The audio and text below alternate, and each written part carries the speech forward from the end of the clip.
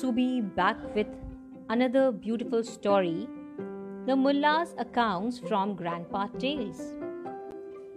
The emperor had appointed a Subedar, the governor, in Mullah Nasruddin's village.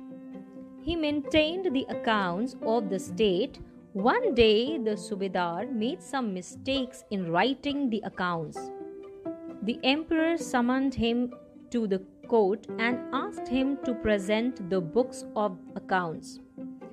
When the Subedar submitted his books of accounts, the emperor found many mistakes in them. The emperor was furious. He said, "You are a dishonest man. You must be sent to the gallows. But since this is your first offense, only your wealth and property will be confiscated. In addition, I order you to eat up all the pages of these books of accounts right now in this court." The Subedar pleaded, "Your Highness, I beg of you to forgive me. How can I eat paper?" The emperor said angrily, "How dare you question me? If you refuse to eat the papers, you will be punished with 100 lashes." The poor Subedar had no choice but to eat paper. Now the question was, who would maintain the books of accounts of the state? One of the courtiers suggested, "Your Highness, I think Mullah Nasruddin is suitable for this job because he is the most educated man in his village." The emperor agreed and sent for the mullah. While handing over the books of accounts, the emperor warned him, "If you fail to maintain correct and accurate accounts, you too will be punished like the Subedar."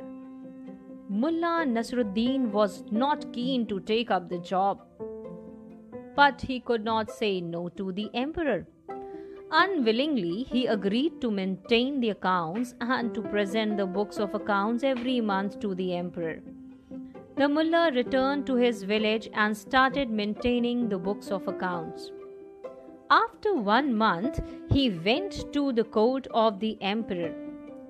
When the emperor asked him to present the books of accounts, the mullah placed a loaf of bread in his hands. Surprised, the emperor said, "What is this?"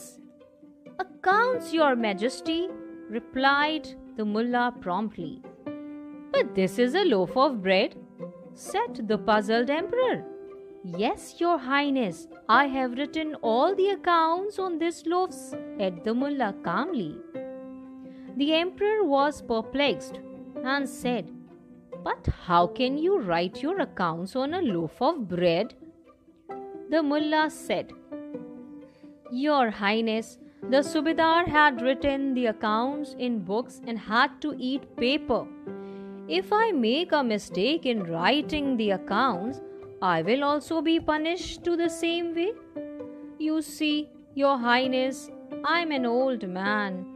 I can neither eat nor digest paper at this age. Therefore, I have written the accounts on a loaf of bread. If I have committed an offense, I request you to pardon me." The emperor burst out laughing. He understood what the mullah wanted to convey to him. He relieved the mullah of his job of maintaining the accounts of the state.